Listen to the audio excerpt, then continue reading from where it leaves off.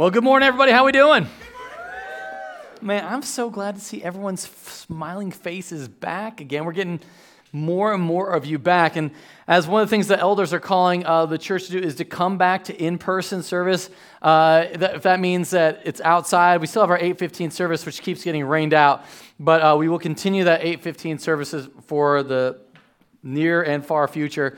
But we want to see everyone happy faces back in person. Do whatever you need to do to get comfortable with that. We were excited to see everyone's face again. It is an exciting time to be part of God's family. So would love to have that be a part of everyone. So my name is Chris, by the way. I'm the lead pastor here at Wells Branch Community Church. And I'm so excited for you guys. One of the things that I love to do, especially if you're new, I love questions, okay? So if you're just checking us out, kicking the tires, going like, what do these people really believe? Ask me a question here. I will answer all your questions on Pastor Plex podcast. I got some really awesome questions last week, particularly about different versions of eschatology. And I'm bringing another famed person who has a different eschatology than I do, but I love dearly. Holland Gregg, who's a pastor at Eastside Community Church, will be joining Pastor Plex podcast this week. So get excited as we debate. And I prove him completely wrong. So I'm kidding. I am kidding. There's multiple ways to interpret it, but we're gonna go over the different ways and how they can be a blessing and what they mean. Okay. So we are in a series called Seals, Trumpets, and Scrolls as we're continuing to walk through the book of Revelation. And really, Revelation has a lot of different things to teach us. And for a lot of it's really informational. But there's one primary thing that you can't escape about the book of Revelation. It talks a lot about God's wrath, all right? And so when we talk about God's wrath, that usually makes people a little bit nervous. And we go, Chris, it's 2021. Like, we don't really talk about wrath. Wrath is like, that's the old God who is cranky, and he's like the old man, get off my lawn. That's kind of how we feel about God's wrath. We are a new, kinder, gentler church where we just want everyone to kind of feel good about themselves. The problem is when you do that, you sort of get away from the Bible, right? And so I want us to continue to be faithful to God's word while never compromising our love for people. Hence our purpose statement: love God, love people, make disciples. And so we're going to talk about God's wrath today. And really what God's wrath should be doing is causing us to repent. And again, that's another word that's archaic because people go, you just think of like the homeless guy with a big sign saying, repent, for the kingdom of heaven is near. And that is true because John the Baptist said that, only he didn't have a sign. He just used his mouth. And over the years, you've seen it and you've seen it and you've seen it. And maybe you've just become inoculated to it because that's usually some crazy person that has no idea what they're talking about. But that's from God's word. And so we're going to talk about what it is to repent. And repent simply just means to change your mind, all right? So to change your mind.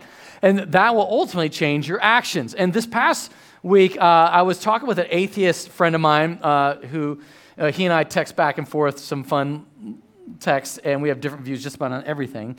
And I asked him, like, hey, when was the last time you prayed? And he goes, well, no. I pray every Tuesday, Wednesday, Friday, and Saturday. And I'm like, really? Why? And he's like, well, lotto. And as soon as Jesus answers it and I get mega millions, I'm coming to church. And I said, and I think that's what it is for a lot of us, all right? So obviously he was in jest, but I think there's a lot of us that sort of have this sort of view of our prayer because our mind has been sort of warped that like that doesn't really do anything. It's sort of like talking to yourself by yourself. And we call those people crazy. And so what happens is when it comes to repentance, we've got to sort of change our whole view on a lot of things. So I think what has happened to us, we've like dumbed down our faith to a bunch of religious platitudes that we sort of say on social media, but we actually don't do anything with. And so this morning, I'm going to challenge us in many ways to repent from our wrong view of God and perhaps maybe the wrong view of ourselves. In fact, we may need to repent really, obviously I'm going to throw up three. There's lots of reasons why we need to repent, but I'm going to give you three. One is we've lost confidence in prayer. Like you sort of view it as wishing upon a star. And so I want to change your mind about how you view prayer so that we actually go and do this. Okay? Or how about this? God calls, we may need to repent because we put our hope in how the world works. And let me explain this. I mean, some of you have killed COVID, meaning You adapted. You moved. You got the home office cranking. You were able to do everything that you did before now, only better and more convenient, right? You're able to, you handled a pandemic. You didn't get sick. You got properly vaccinated, or you just somehow avoided all people and you made it happen. And so what has gone on with you is you think you figured it out. And so your hope is in your unbelievable mad skills at handling your business with technology and understanding the way the world works, and you sort of defeated it. And you kind of go, listen, you're pretty smart. And so we might need to repent, because that's our hope then goes into understanding that. Or thirdly, we put our hope in our idols, to which I know you're like, Chris, I don't have any like pagan shrine at my house, right? I go, oh, great pagan shrine, the God of all gold, metal, and silver, please give me my coinage today. I don't think there's anybody doing that, but the reality is you are drifting towards something that is your coping mechanism or acting in your stead as a functional savior. And we'll talk about what that means when I say functional savior, that we drift towards something that we will ultimately obey, and whatever we obey, that is what we worship. Whether it is, I will only obey myself, well, then you're your own God. I will only obey what my favorite celebrity says, then that is your God. Or I will obey what God says, then God is God. So that's where we go with that. And I think that's the part where I think that's going to maybe rub people the wrong way, as it should, because God's word offends everybody, all places, everywhere, in some way, which is kind of fun to be the deliverer of that. Okay, so as God's going to call us to repent because of really more than three things, but here's three. God uses prayer to activate his will, which is kind of a fun thing to think about. Like, God uses your prayer to do actual things. All right, and God's wrath prevents trusting in this world. It's going to, at some point, the wrath of God and his holiness, and again, I've said wrath probably more times in this sermon than it's probably been said in the 10 sermons previous, but his wrath prevents us from trusting in this world, because ultimately it will all be destroyed. And then finally, it's going to get us we need to repent because only God can save. We need to believe that. And I think there's a lot of us that get to and it's not that we don't believe it. We've just given mental assent to it, and we live like it's not true. So I really want us to challenge us in that. Now, we're going to be in Revelation chapter 8. So if you don't have a Bible, pull up your device, or there's probably a germified one somewhere around you, so sorry about that. So if you're at that spot, just grab it with full understanding that someone else may have touched it. All right, and we're going to pray and ask God to open up our hearts and seek him for his word, all right? Father, thank you. I know that when we talk about repentance, God, that it causes people to be uncomfortable. And so, God, I thank you for the uncomfortableness of that. And Lord, I pray that we would just rest easy in the truth that you save and only you can save. And so I am so grateful for that. So, God, as we open up your word, as we read from it, as we declare these things, as we receive a blessing from just studying this that we found out from Revelation chapter 1, that, God, you would bless us to go be a blessing to others with the hope that we found here. It's in Jesus' name we pray. And everybody said, okay, I'm now going to try and review Revelation 1 through 8 in less than 3 minutes, okay? All right, someone time me. Here we go. All right, it all starts off with Jesus came, died on the cross, buried in a tomb, rose from the dead. We all got that part, right? Put that on a timeline. All right, we are currently in the church age. Revelation 1 through 3 was written during the church age, 4 churches in the church age, 7 churches, all in modern-day Turkey, all right? So Revelation 1 through 3 was to specific churches. Then there's a whole lot of time that's going to pass between Revelation chapter 3 and Revelation chapter 4. In that time in the future, the church will be raptured. They will, the wrath of God that Jesus took, he will take the Holy Spirit out of the world, and that will begin something on earth. But first, in heaven, Revelation 4, you'll have a throne room scene where there's incredible worship, and that you've got these angels singing on repeat, like the same words over and over again. So if you ever get irritated at Christian music that repeats the same words, it's in the Bible, all right? Revelation 4. Revelation 5 is this sort of the crying out of heaven, going, who is worthy to open up the scroll of God? which is going to bring out judgment on all the wicked and bring justice to the whole universe. Thankfully, the Lamb of God, Jesus, is worthy to open it. Revelation 6, and this is where things get a little bit messy. Revelation 6, the scroll is open, and then the first seal is broken, and it's the white horse, and the rider has a bow without an arrow, which means a false peace, a conquering kingdom where governments will come together under the notion of peace, and we don't want war. Then, second seal, it's war, and that's the red horse, and there is war everywhere, and people are getting slayed and killed and massacred everywhere you turn. Not good. And then that's going to lead to a massive, the third seal will be unveiled, and then you've got famine. As a loaf of bread will be going for $125 or so, and it's going to be bad. All right, so you've got the black horse and the scales that are weighted. Then you got the fourth horse, which is the pale horse, and it's death and hell is coming with him, to quote Tombstone, and we are going to experience an unbelievable amount of pain and hurt. As it's not only just, it's going to be war, it's going to be famine, it's going to be pestilence, and to top that off, wild beasts. So good times for everybody during those seals and the tribulation. Then the scene shifts, and we go to the fifth seal, and we're up in heaven, and we're looking at all the souls that have been martyred during this time by non-Christians who are angry at Christians for being Christian, and they are under the altar of God mingling, and they're saying, "How long will you wait to avenge us?" And that's crying out a prayer here. Well, then the sixth seal is the unbelievable amounts of pain comes down on the earth as all the people, rich and poor, powerful and weak, all cry out the same thing to the mountains and the rocks, "Hide us from the wrath of God."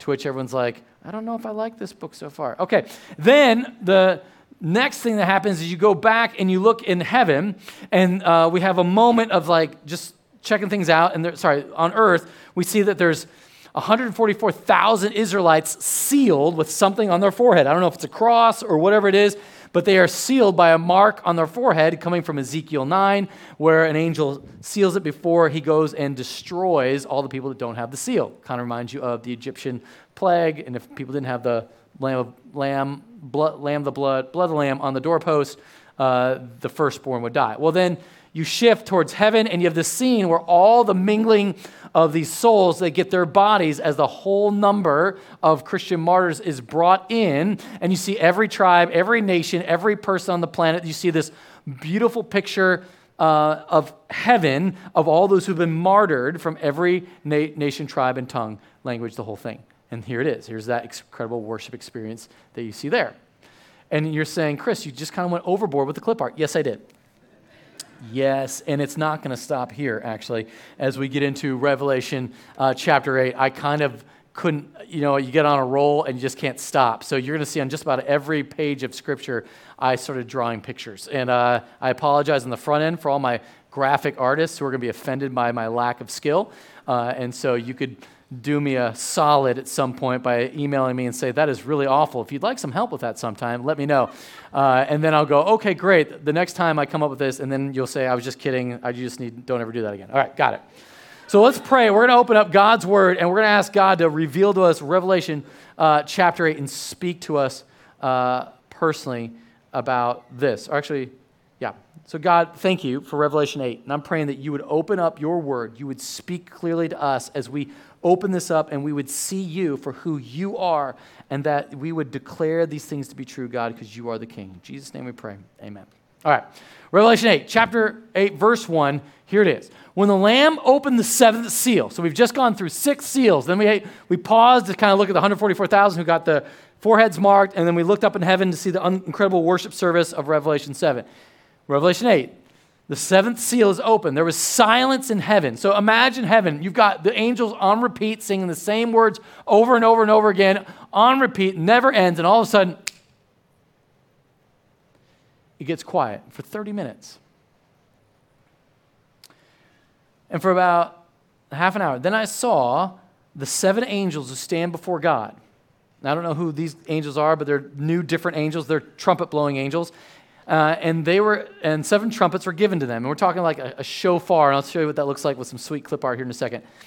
And another angel came and stood at the altar with a golden censer. Now, a golden censer is what you would do is, this is going to be really hard to explain. This is where I probably should have drawn pictures. Anyway, back in the temple, you had this brazen altar where you do the meat sacrifices. So you bring the lamb, the goat, the bulls, you burn them, and then they have like fire coals in the altar. Well, you take a fire coal, you put it, tongs, then you put it in a censer. You guys ever been to a Catholic church or Eastern Orthodox church where they swing the censer around and it's got incense coming out of that? That's to represent the prayers of the people going up before God. And so Israel also had that. They bring the incense into the throne room, into the altar, and before God and worship, and that would be symbolic of the prayers of the people going up to God. So here it is in heaven. They have what was a shadow on earth is reality on heaven. So they have the golden censer, and he was given much incense to offer with the prayers of all the saints. Okay, on the golden altar before the throne, and the smoke of the incense with the prayers of the saints. Whenever you see the prayers of all the saints, the prayers of the saint, that means that part is important. Take note, underline, highlight, make it green, and bold it. Okay. Rose before God from the hand of the angel. Then the angel took the censer. This is what the censer would look like. This little is like comes down on that. And then he threw it, which is sort of weird. He's like, you kind of just waft thing, but then he takes it, goes, wham, and he throws it on the earth. And there are peals of thunder, rumblings and flashes of lightning and an earthquake. To which the thing that I really took from this is that God uses prayer to activate his will. To which I know that when you read that, you're like, Chris, for a lot of the stuff that you get people up to pray, they were going to happen anyway. But I wanted to show you that this is really true, that God throughout Scripture always uses prayer to activate his will. Watch this. Remember Elijah? Do you guys remember Elijah? He was a prophet. He kind of had the camels. He was a precursor to John the Baptist, that guy. Anyway, Elijah is a great prophet. A guy can call down fire from heaven. Well, in 1 Kings 18, verse 1, or it might be 2, God comes to Elijah and says, hey, I'm going to make it rain on Israel. You need to get everyone prepared for this. He's like, all right, great. Then in verse 44, you see Elijah praying for rain. And then his little assistant's with him. He's like, hey, assistant, go check, see if it's raining yet. I'm praying. And the assistant goes out, nothing yet. And he's like, all right, let me pray harder. Praying. And then he goes out, and then he comes back, and he says, hey, there's a cloud the size of a man's fist. And then Elijah keeps praying and praying, and all of a sudden it's downpour, kind of like the weather we've had lately. So I don't know if any of you guys have been praying. It's been working. Well, congratulations. And then it rains and rains and rains and rains, okay? And so there you see it was God's will, but it was activated by Elijah's prayer, okay? Probably my even more favorite than that one is in Job. I know everyone reads Job for fun because it's such an encouraging book. And so in Job chapter 42, you've got this part where God is getting kind of frustrated with Job's buddies. All right, he already kind of gave Job a little tongue lashing, but gave him back double everything he had. Things went well for Job. But then to his friends, he goes, hey, listen, I could kill you, but I won't. My buddy Job is going to pray for you, and I'm going to forgive you. And it was really weird. Like, why would God go, I'm going to go talk to Job about praying for you, he's going to pray for you, and then I'm going to forgive you? Unless he wanted us to glean from that your prayer matters.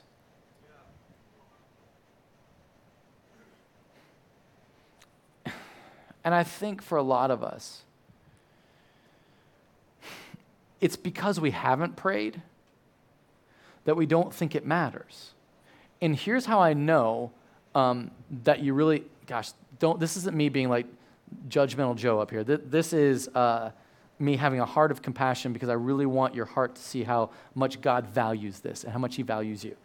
But the primary thing that people tell me about when it comes to prayer is that they got a house. And they're like, and now granted, in this market, it's a miracle. It's a literal miracle. Like someone from California is definitely going to outbid you, and you need to know somehow God has got to lead you to a house before it goes on the MLS, and then you've got to somehow meet randomly in the grocery store, the person selling the house, and it takes that kind of act of God. I get it. But if the only thing you're giving a praise report for is that you got the house, the problem with that, no, hear me. The problem with that is you're probably not praying for much else. Because watch this, your praise dictates your prayer life. What you get excited about, that's what you're praying about. And so, granted, it's hard to get a house. I'm not downplaying how hard it is to get a house, but I want you to be praying. If you're what I hear you complain about, not what you praise about, what you complain about, obviously housing market, but on top of that, what you complain about is your spouse. And I go, have you prayed for them? Well, I'm busy because, I've got a lot to do, and I've got a lot of arguing to do with my spouse so that I can remind him or her how wrong that they are, and so that takes up a lot of time that I should probably be praying, but I get your point, but I've got a lot of arguing to do. Or what about your kids? Listen, I've always said this. Listen, you are only as happy as your least happy kid. Every parent knows that. And so instead of just sort of whining and complaining about your child, get up before them, which I know for some of us is really hard because they get up at like 5. All right, and so you got to get up a little bit earlier than them and pray for them that God would do something in their world. But I think what happens to us is that we get so busy. And listen, what we do, and people ask us to pray for stuff all the time, or someone will share their heartfelt like saga on Facebook, and you'll give them the prayer emoji. But that's all they get. They don't actually get an actual prayer out of that. You know how I know that? Like we had I don't know if you guys, every Sunday at 7:30, we have a prayer call. If you would like to be on that, I would love for you to be on that. And we have roughly about 5 people that show up to that. Now, we had a fellowship like barbecue, was it last week? And like over 100 people showed up to that. And I'm not saying like food is bad, but food is the draw, right? When there's food, we show up. When there's prayer and you might be hungry, not everybody's excited about that. And plus it's 7:30. Who gets up then? You see, that's the struggle, right? And this isn't like the drive-by guilting. Everyone be guilted. No, this is just the reality of where our hearts drift because we've sort of shifted our faith from like deep heartfelt that God has the answer and God is involved and invested in our world to religious platitudes that look good on a social media post but have no power beyond that. And if you're not a Christian, this is why you get resentful of Christians, because that's called hypocrisy. Come on, preach it. And so my heart for you is that you would grow deeper to a place where you repent so that your heart is connected to your God and you're talking to him on a regular basis. So that it looks like this. And this isn't like, look at my prayer life, I'm so awesome. But it looks like this. I want to see my neighborhood come to faith in Christ. And so there's this really cheesy app called Bless Every Home. And every morning it gives me 5 people in mind. I don't know, it uses metadata somehow to stalk them and gives me all their names, which is pretty great. All right, and so I'm like, sweet, look at these. I now know the names of all my neighbors. And so it's really creepy. I'm like, hey, Larry, how you doing? He's like, anyway, don't do that. All right, so, but what happened is I've been praying for my neighbor, and then all of a sudden he texts me, my neighbor texts me and says, hey, I need someone to officiate the wedding for my daughter, and could you do premarital? I'm like, absolutely, I'll do that, because I want to reach my neighbors. And if that's through your daughter and her future husband, I'm all for it. I do that stuff. Praying for my other neighbor. And his kid comes over to my house all the time. And eventually I'm like, hey, would you like to come to my men's group that meets at my house? He's like, I'm there. It's so much easier when you're trying to share hope with the world if they come to your house. But I wonder if listen, if God answered every prayer that you prayed, would anything change? Or would life do just like the way it is now? I need us to repent and believe that God hears our prayer and wants to activate his will through us, and it might be that he's waiting for us to be praying for his will to be done. Remember that prayer? Your will be done on earth as it is in heaven. Okay, keep moving. So here we go. We're going to move into this next portion of Scripture, and now we're going to get into the part where the trumpet's about to be blown. Now, the 7 angels who had the 7 trumpets prepared to blow them. If you're wondering what the trumpet looked like, I always think of like that. No, it's not like that. It's like this. It's like a shofar trumpet, all right? And it goes, one of those. It's like a war call, like... you guys need to watch more movies. Okay, so what happens here is you've got this call to battle from the trumpet blow.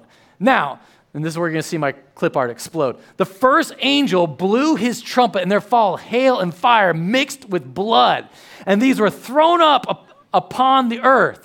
And a third of the earth was burned up, and a third of the trees were burned up, and all the green grass was burned up. And during this time, I am guarantee you, there's going to be ecology conferences. People are going to be like, we have got to save the world because it's all burning, and we need to make it stop burning, and everyone's going to try and figure this out in the conference and seminars. We got to save the earth because they won't be able to explain it.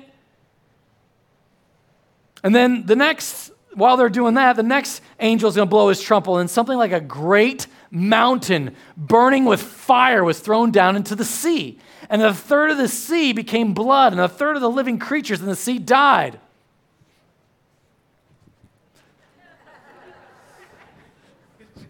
And a third of the ships were destroyed, okay? And so it's going to go like primary conferences on the ecology of the planet to like astronomers will be gathering everybody. All right, listen, we got the Space Force rounded up, and we're going to be shooting. It's like, what's that old video game where you're shooting meteors? Asteroids. Yes, it's going to be asteroids like in real life. And they're going to be like, gamers are going to come all together to go, play virtually, and then bam, destroying asteroids or trying to. And that's all the conferences of the world will be kind of focused on that. And then the third angel is going to blow his trumpet, and a great star fell from heaven, blazing like a torch, and it fell on a third of the rivers and on the springs of water. And the name of the star is Wormwood. A third of the waters became wormwood, and many people died from the water because it had been made bitter. Wormwood literally means bitter. Okay, so then everyone's going to be worried about conserving water, and you're going to have all the water people. They're going to be having their conferences, and they're going to be trying to explain it, and if we could just do this, and they're going to have new inventions to kind of purify your water. It's going to happen all over the place. And so if you want to get on the front leading edge of tech, you would be developing these things, and you would be killing it in the tribulation time. All right. The fourth angel blew his trumpet, and a third of the sun was struck, and a third of the moon, and a third of the stars, so that a third of their light might be darkened, and a third of the day might be kept from shining, and likewise a third of the night. And people are going to be going like, it's going to be like Tesla and SpaceX. They're going to be going, all right, we got to figure this out. We're going to all move ourselves to Mars. This is not happening. We need to get off this planet. This is not working. Or they're going to like, we need to go kind of put a nuclear bomb on the sun to keep it going, something. Then verse 13. Then I looked, and I heard an eagle crying with a loud voice as it flew directly overhead, woe, woe, woe to those who dwell on the earth as the blasts of the other trumpets and the 3 angels are about to blow, which is going to be really weird when eagles start talking, and everyone's going to be like, man, we need to get the aviary people out here because this is incredible. These are talking eagles. And the 5th angel is going to blow his trumpet, and I saw a star fallen from heaven to earth, and he was given the key to the shaft of the bottomless pit, to which, at this point, this star is actually probably an angel who is heading to the bottomless pit because he's called a he. And he opened the shaft of the bottomless pit, and smoke, and from the shaft rose smoke like the smoke of a great furnace. And the sun and the air were darkened with the smoke from the shaft. Then from the smoke came locusts on the earth, and they were given power, like the power of scorpions of the earth. And they were told not to harm the grass of the earth or any green plant or any tree. And all ecologists everywhere are going to be celebrating. Look, nothing's been hurt. No, only the people are being hurt, not the trees or the grass. Hooray. But only those people who do not have the seal of God on their foreheads. Okay, here's what's interesting, right? The seal of God on their foreheads. Remember the seal of God that in Revelation 7 was put on the 144,000? These guys are going to be chilling while everyone else is being freaking out because they're having all these locusts to deal with. They were allowed to torment them for 5 months, which is brutal. The hospitals are filled up and they won't die. They won't kill them, but they're going to be in the hospital for 5 months. Everyone's going to be overflowing, and people that don't have the scorpion bite or sting, they are going to be dying left and right because all hospitals are filled and they're going to be overcapacity and people are going to be like, what are we going to do about these scorpions? And their torment was like the torment of a scorpion when it stings someone. In those days, people will seek death and will not find it. They will long to die, but death will flee from them. It will be a bad day if you do not have the seal of God on your forehead. And what I've learned from this is that it's going to be this moment where you'll be so sick in those 5 months, you'll want to die, but you won't be power enough to kill yourself. You'll just be laying there, and you'll say, somebody please, and it won't happen. Now, then we get kind of a closer look at these locusts. They were like horses prepared for battle. On their heads were what looked like crowns of gold. Their faces were like human faces. Their hair like women's hair, and their teeth like lions' teeth. They had breastplates like breastplates of iron, and the noise of their wings was like the noise of many chariots with the horses rushing into battle. They have tails and stings like scorpions, and the power to hurt people for 5 months is in their tails. And somebody's going to get a hold of this book. And they're going to say, what are we going to do about these scorpions? And someone's going to say, hey, listen, this book has something similar like that. Those scorpion thingies, if we chop off their tail, it won't hurt us. And so they're going to come up with something to chop off scorpions' tails. And everyone's going to think that they're geniuses, but it could be that they were just simply reading God's word. But what I want you to see this is God's wrath prevents trusting in this world. Because everything that you know, everything that points to the science is God is going to disrupt. When you think about water source, when you think about oxygen source like trees and grass, when you think about it all comes crashing into a fire. And you're going to have a whole bunch of people trying to figure out answers. And just when they feel like they figured out a solution, another trumpet will blow. Now, the only thing I could sort of compare this to in modern day is, okay, how about this? Right now, in our culture, we've got, we're kind of overcoming mask war, like mask war 2021, and we're entering into vaccine war 2021. And you've got people on one side saying, my immune system is like so powerful, it'll overcome anything. Why is everyone so ramped up about a vaccine? Didn't God give me a vaccine? I should trust in that. And then you'll have people over here like, listen, God gave us scientists who gave us a vaccine. So why don't we just use the vaccine and nobody's going to die?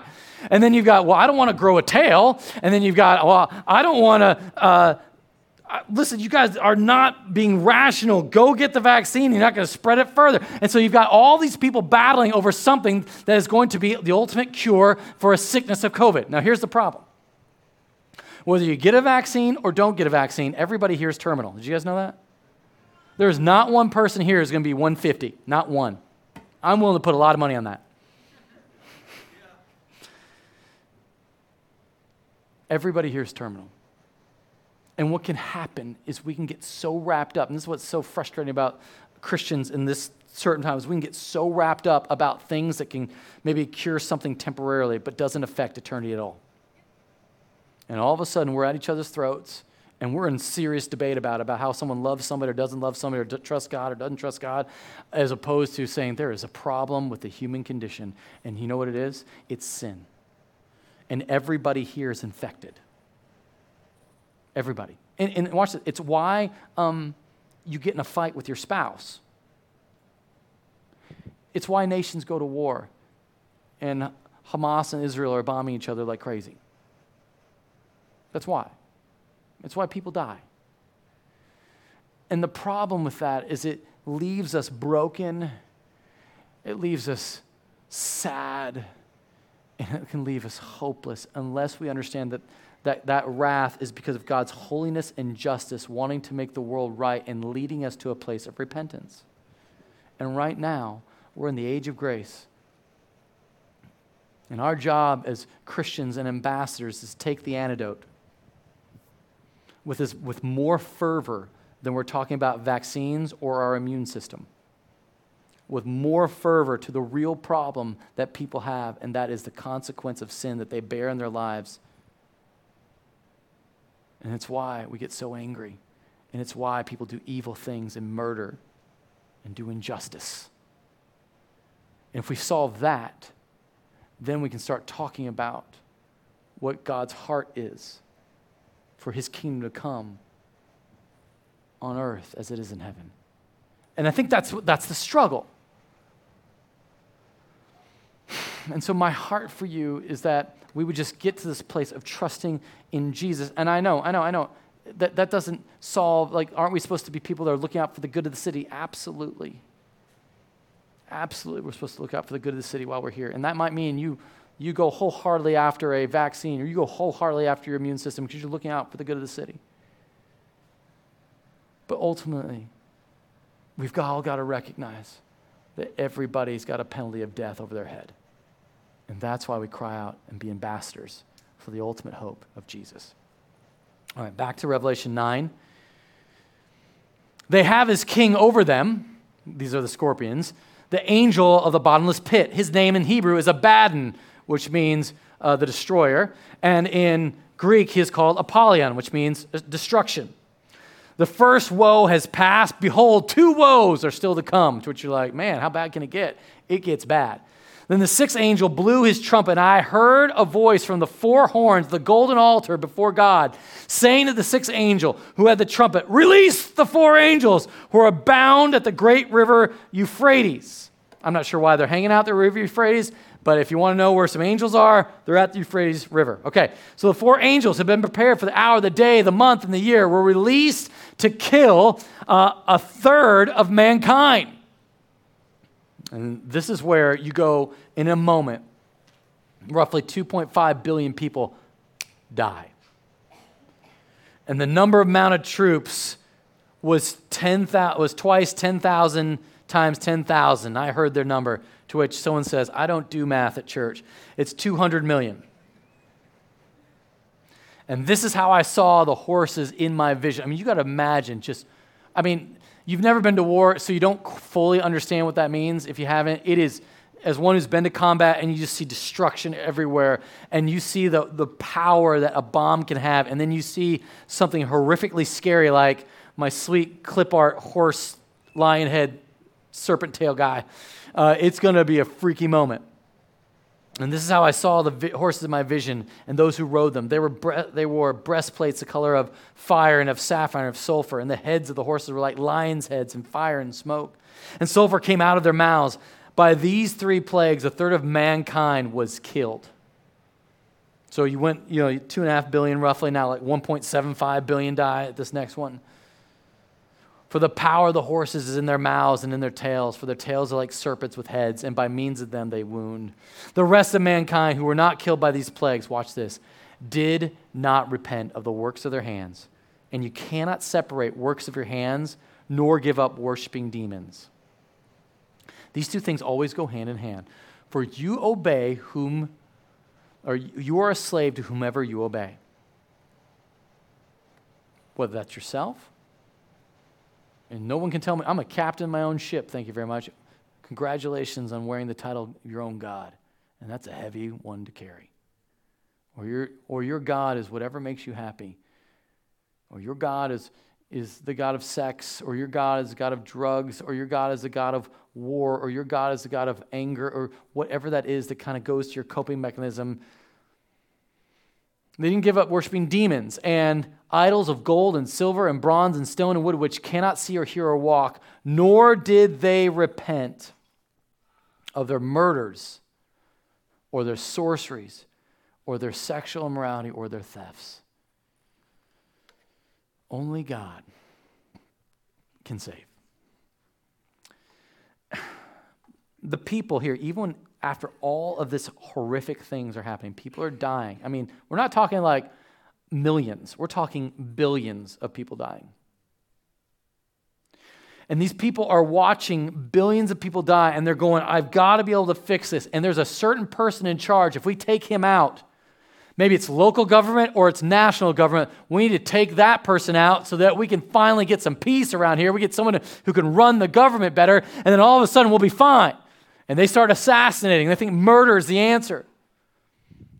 And then there's going to be sorcerers. There's going to be people like, listen, because magic always works some of the time. I mean, they're going to go, listen, if we just, give the incantations, if we just do the right sort of things, and we can conjure up some things and spells and incantations, that's going to help us.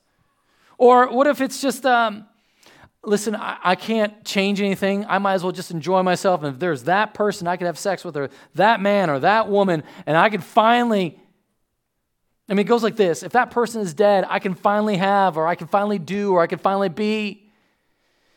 If I say these magic words, I can finally have, or I can finally do, I can finally be. And we've said this at work. We've said this in our marriage. If I can finally have. If I get the right woman or the right man, I can finally have, I can finally do, I can finally be. If I get that thing that I've always wanted that person has and I don't, it's not fair, I can finally have, I can finally do, I can finally be. And we chase a functional Savior. A functional Savior is anything that's taking control of our thoughts, our actions, desires in a way that was only meant for God.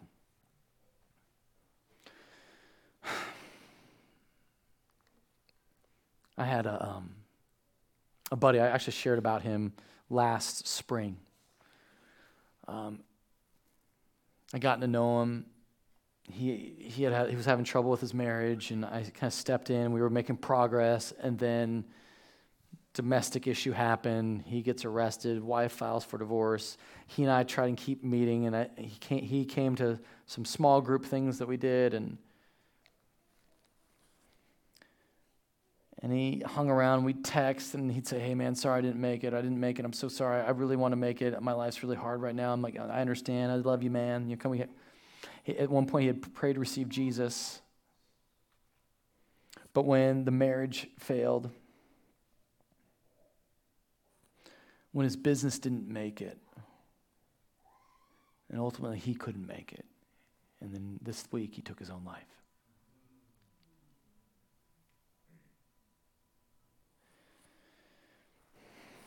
And everything inside me goes, why? When you had the hope of eternity and you wouldn't turn to it because, listen, and I get it, this is not like that he was misfunctional or dysfunctional. It was that he didn't trust in Jesus. Because here's what happens for a lot of us, and this is probably how a lot of us are, okay? A lot of us are like this. We come to faith in Christ. And for a moment, it sticks, okay? And then life gets hard. And the marriage gets hard. And the children get really hard, or the lack of the thing that you always wanted, and the conflict arises, and the people get angry, and all of a sudden, things start to break down. And what seems to be the thing that we normally do is how we are trained. We go back to how we are trained. And our entire life, our childhood, our teenage years, we are trained to take on life in a certain way. And when we receive Jesus and the Holy Spirit, it's just then that we have access to God and to go to Him and full access to all the spiritual blessings of heaven. We have full access, but we're not used to having full access.